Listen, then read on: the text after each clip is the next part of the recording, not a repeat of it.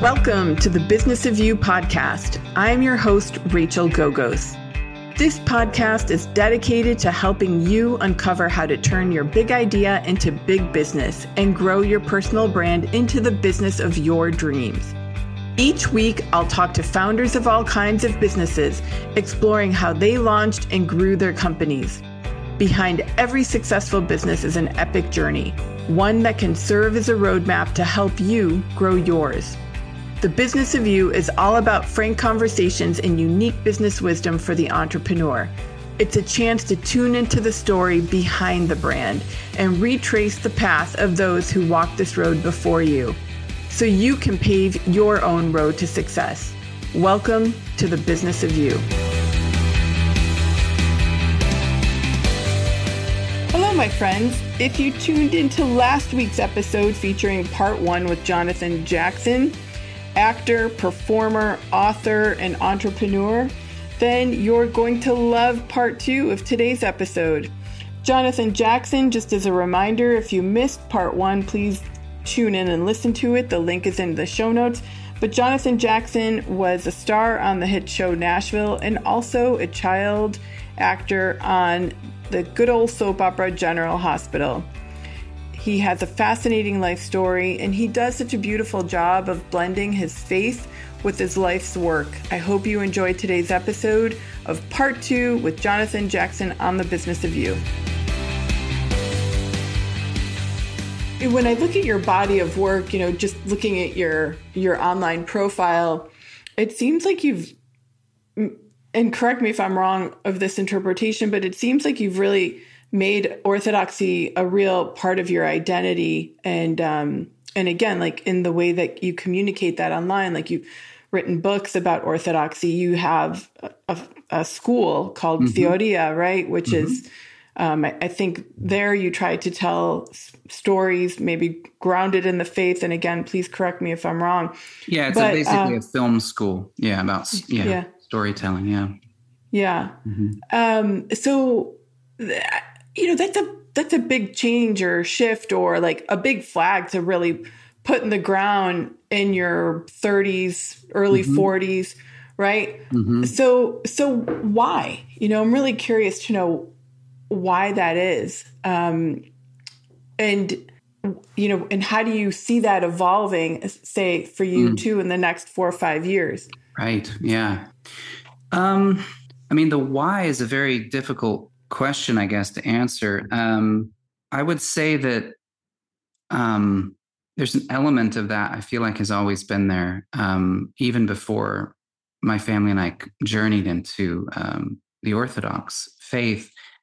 Even as a teenager, as I said, I was, I had these deep experiences with Christ, and I love, to me, theology is beauty. It's poetry. It's not dry intellectual things. I don't like arguing with people about things. I don't really believe in that. It's Christ is not, for me, it's not about a religion. It's about life. It's about all of those other things I mentioned. So, when I was younger, I happened to be in a position once in a while, at an award show, let's say, where I had 30 seconds to say something.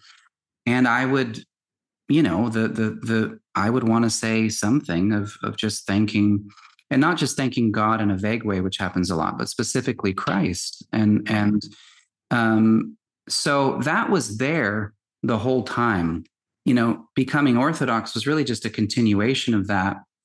I don't know. It's like this thing inside me. I don't have any connection, visceral connection with fundamentalist Christianity. I'm sort of very opposed to it, and equally opposed to the sort of postmodern, progressive Christianity as well, which both of those extremes are just kind of, I think, missing the grace and truth balance. But yeah, so it's I look at art and poetry and storytelling as all one reality. And for me, Christ is the great storyteller. He is the eternal poet. He is the, he's the master of story. You can't get a greater story than the story of Christ. You can't, the beauty, the tragedy, the triumph. As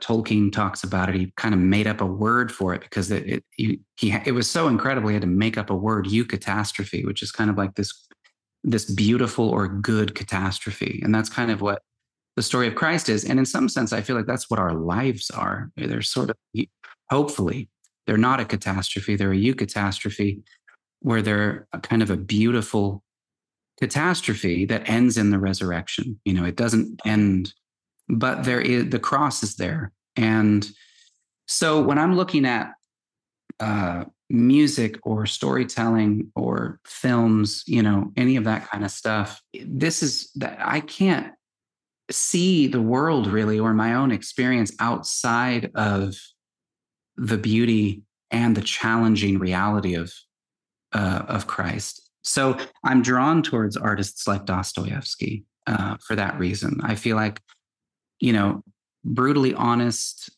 showing the darkness of the human condition, but not from a nihilistic, ultimately from a nihilistic place. You can have characters that, have that perspective, but, again, Tolkien, C.S. Lewis, mm-hmm. George MacDonald, Shakespeare, mm-hmm. all artists that, and it's so funny in our day and age because it always used to be like this. I mean, everyone, painting or sculpting or writing music was desiring to give glory to God. So I just kind of, Orthodoxy has helped me as well see the whole world as a sacrament. So it's kind of, there's no distinction. I don't want there to be a distinction between the conversation I have with a friend over coffee, the hours on Sunday morning where I'm at the liturgy. There is and there isn't, but I want there to be one unifying prayer that's not kind of putting our lives into convenient little sections. Yes. So that's the same thing with the art and the projects and the website. Yeah. At this point, it's like, these are the things that inspire me the most. These are the things that, that I get excited about. And again, it's like, I don't feel like every project has to be overtly religious in any way, shape, or form to be beautiful or to be honoring. I just want it to have some kind of meaning, some kind of honesty about the human condition. But if the story is about, a monk, if it's about, then great, then be honest about it. And, let's, right. People might be interested in what their life is like, or, Yeah. Yeah. So true. Can we switch gears a little bit and kind of talk about the business behind your ecosystem that you've established? Yeah. So you monetize your livelihood, I'm assuming, still through acting, right? Mm-hmm. You're performing. It looks like your band is going on another tour soon. This year it's a tour with the Nashville cast. That's we're right. Still looking to schedule stuff with the band, but yeah. Mm-hmm. Okay. Oh, that'll be fun, huh? Mm-hmm. Almost like a reunion. I used to love that show as a kid. Nice. And then Theodia, how does that fit into your kind of day to day? Is mm-hmm. like school per se in session certain times of the year? And right. Yeah. Yeah. I mean, all of those things are going on, and, and as well, writing screenplays and books and things like that. The schedule with the film school has been 3 months a year. So far, it's been January through March. It might change next year because of some other projects going on in the spring. So, there's 3 months there. We have an online for another 12 weeks, but it's only once a week, so it's kind of low key. And so, I have a tour, in the fall in the UK coming up. And just released a new book called The Harrowing of Hell, which is an epic poem about Christ's descent into Hades. And then, like I said, developing some projects as well, a mini series and things like this. So it's really all of those things kind of combined. I mean, I've really moved away from, when I was younger, it was looking at it as acting as the central focus in terms of, income. But I kind of saw the writing on the wall a long time ago that wasn't going to really be enough for my soul. And so, developing the music, developing the writing and everything was a way of looking to the future and saying, and I'm very thankful that happened, because now, as I'm still acting here and there, but it's not quite as central as it used to be. And so I'm able to engage with the world, these other ways. And I've been working on, writing for, nearly, I guess, 20 years almost now. So it's something we've encouraged our kids too. It's like, if you have interests outside of the one thing you're focusing on, then I mean, you don't know later on in life where those things might come in handy if you, work on having a few different ways of expressing, and the cool thing is they all do kind of connect at the end of the day. So I've tried to develop projects that can exist in a few different ways. So The Harrowing of Hell, for instance, is a book. It's an audio book. I did an original soundtrack for it. So there's a music component. We're doing live events, connected with that as well. There's another project that's a novel that my brother and I have adapted into a screenplay to make into a film. But we also did a double album of music connected with that project. So we're trying to create things where, the music, the film, the book, it's all kind of almost a little bit more of a immersive artistic projects where if people respond to it and connect with it, they can go, oh, I can also, listen to this music that's thematically connected with it. The feel that I get from you, your energy feels like very things kind of happen, like you're very thoughtful, but I feel like grace like really plays a big role in your life. It just seems like one thing kind of flows into the next. But yet the way you just described, like we have a book and then we have music that reinforces the book and then we want to make it into a major motion picture. It also seems extremely strategic. So I'm just wondering for you, like what leads, like when you think, and maybe you're talking with your brother and you say, hey, I'm inspired to do something on X. Yeah. Do you think about it strategically first, or does this creative windstorm kind of take over and you write and then you do the music? And I'm probably the latter, more so, definitely. I mean, these things have developed over the years. Like we didn't really set out understanding that. We're kind of still barely coming to grips with, we've been working on projects, like I said, for, 15, 20 years. And one thing is that I have somehow, by God's grace, been pretty patient about things. Like, for instance, The Harrowing of Hell, it was 13 years from when I first began writing that. And I had a finished version at least 10 years ago. But I just waited and kept, hopefully improving it, getting feedback and working on it. But there wasn't a rush. It was this sense of, I don't feel like it's the right time yet. And now it's really felt like the right time. So there is a strange kind of tension between, as you said, kind of maybe the flurry of inspiration and creating things, but then also just waiting and saying, I don't know. We have 4 albums that we've, made and not released yet, that we're just waiting for the right time. And for Enation? Yeah. Well, through some with Enation, some kind of solo projects, but and other, probably another handful of books that have, already kind of been written, and I'm just waiting. So there is a lot of, and screenplays as well. So it's kind of like, in some sense, we don't know what we're doing, really. You know what I mean? Like there's a reality to that. But having said that, it doesn't mean there isn't a lot of thought and intentionality and prayer and vision. It's just, it's just whatever ends up happening is very different than what we think we're doing. So we're trying to be flexible. I think it was the filmmaker Tarkovsky said something brilliant about that, which he basically said,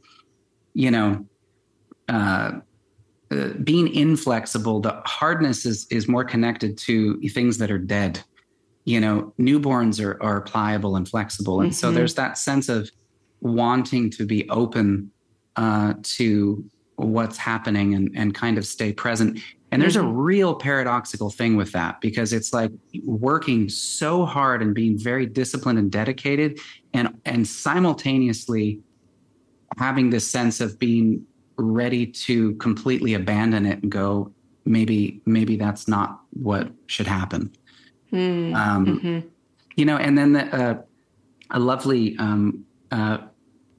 friend who has been in business for very many years brought this to my attention, which was interesting. I'd never heard of this. So he said to me, I looking at what you're doing and everything, he said, you're an intrapreneur.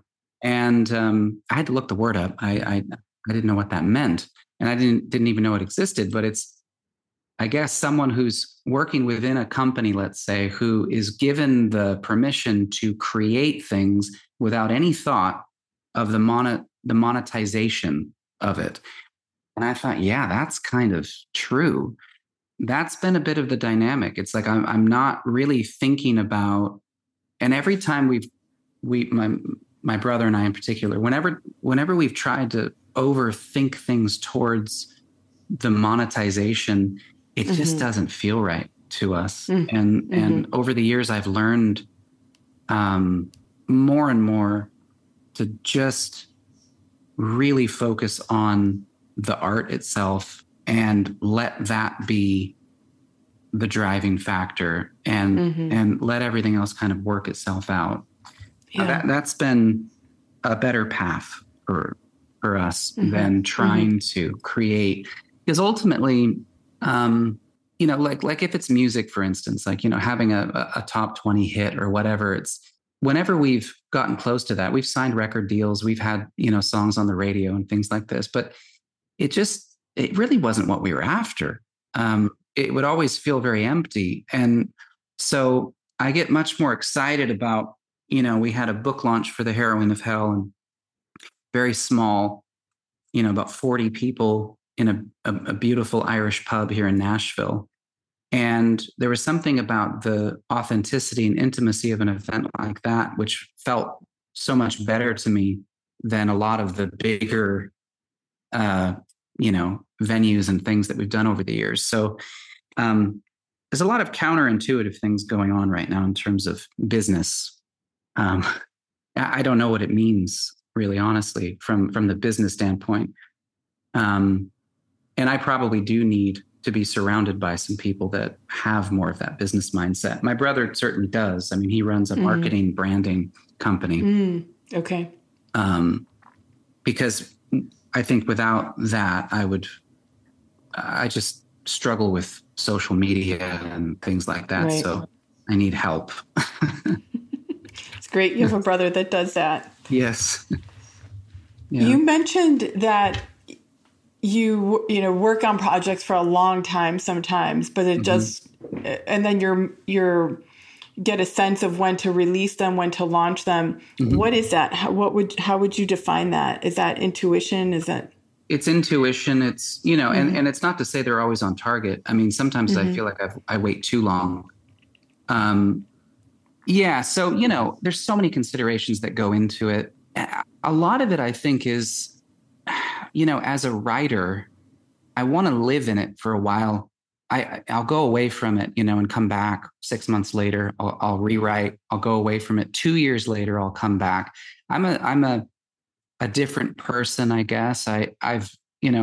So it's almost a testing thing where there's a maturation process with a particular work where I feel like, okay, I've lived enough of my life to correspond to the intention of the work. And so the lived experience is finally matching the intent of the work.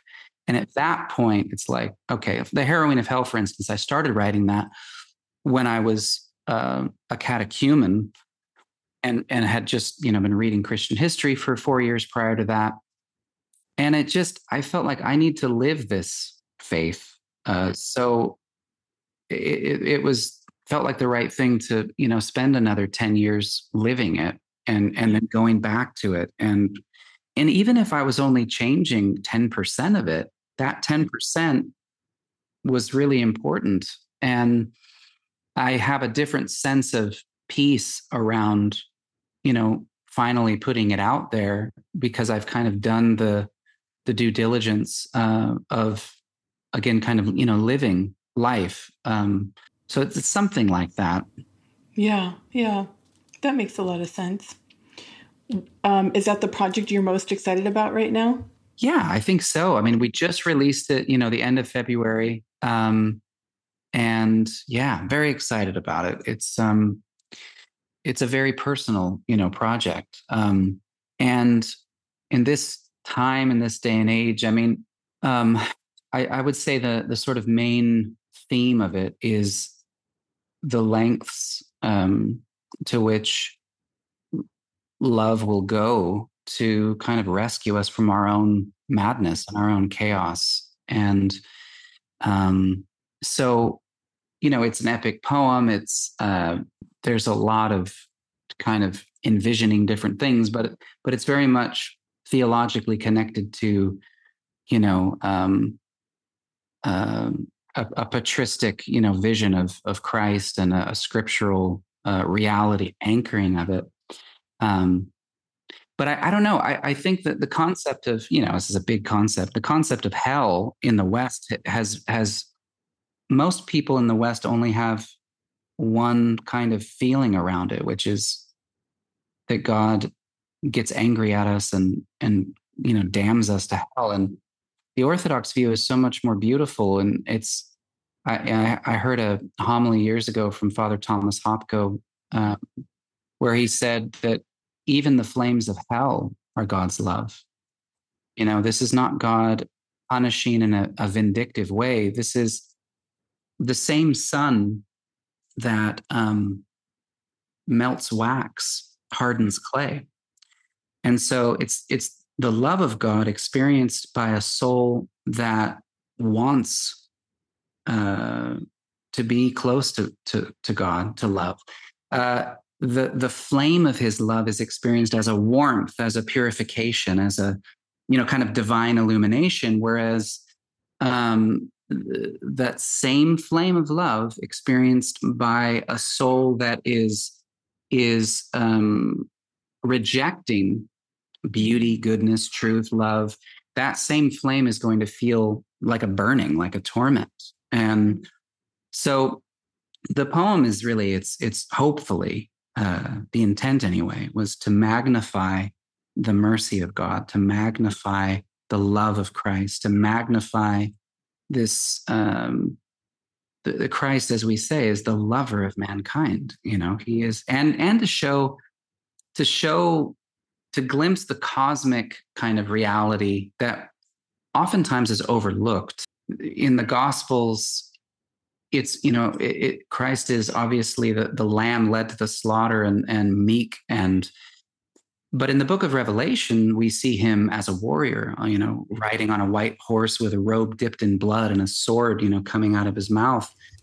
And so he is also that. He is also the hero of heroes and the great, ruler of the cosmos. And so his descent into Hades touches upon that reality. And that's why it's so important in history and in the church.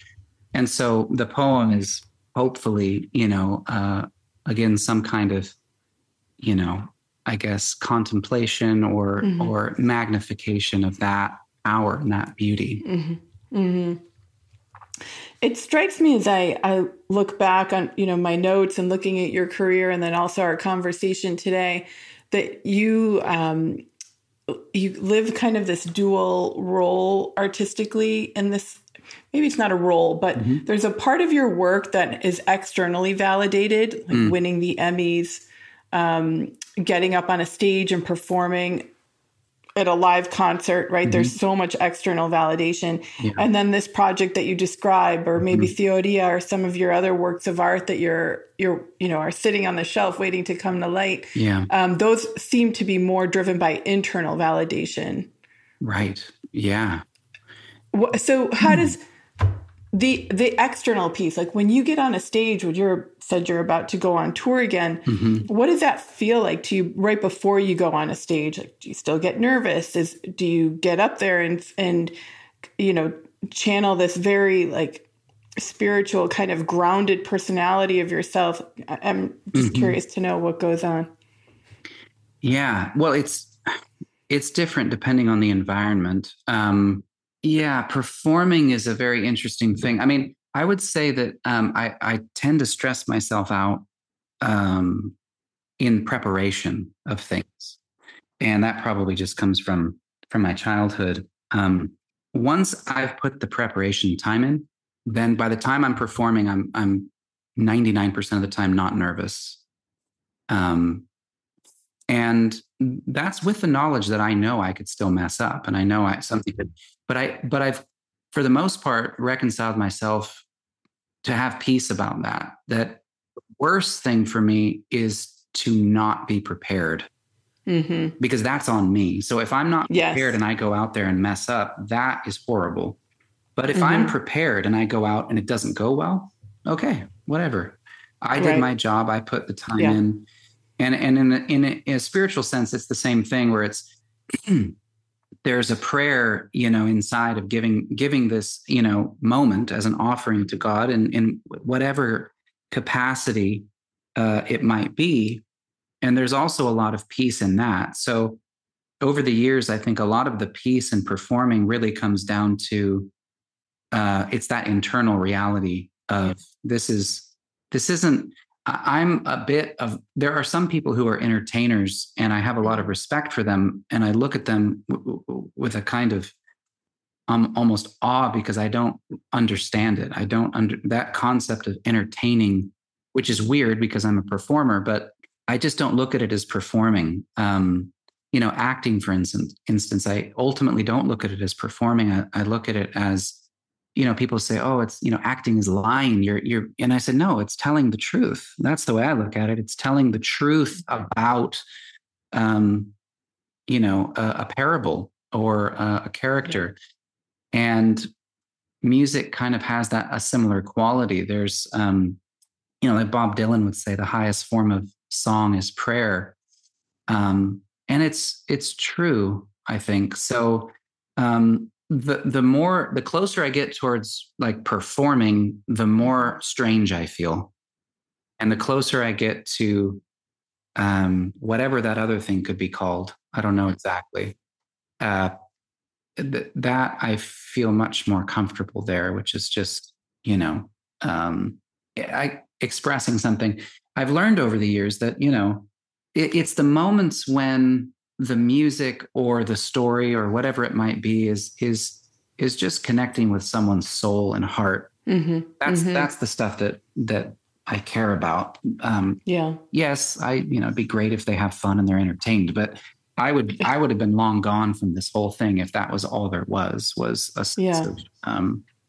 pop music. And if I had to sing about that kind of stuff, I would just not do it at all.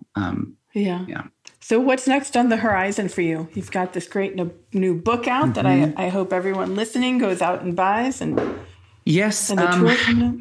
Well, this year, it's the Harrowing of Hell. It's the Nashville reunion tour in the UK. we do have a couple shows in the States, in Chicago, and then also in Nashville in September. There's a film project that is, might happen in the fall as well overseas. So waiting to kind of finalize that. And then in the meantime, there's just a lot of writing. I'm almost a bit overwhelmed with the amount of writing projects at the moment. So I'm trying to kind of, because I just finished the film school not that long ago, and that had my full attention. So now that I'm looking at the possibilities with writing, I need to kind of prioritize that and figure out how to not go mad. Well, good luck with that. Thank you. Where is the best place for people to learn about you, Jonathan? Learn about the tour, buy the book? Would it be your website? Well, the book is on Amazon, and there's an audiobook there as well. And jonathanjackson.com, I think, is probably the best place, the website. I think those are kind of the main things. I will be releasing the soundtrack for the Harrowing of Hell in the next, couple months, probably. Awesome. Well, we'll keep an eye out for that. We'll put all the links in the show notes, and it's been so great hearing your story and your journey. So thank you for being on today. Thank you so much. Thank you again for having me. I hope you enjoyed this episode of The Business of You.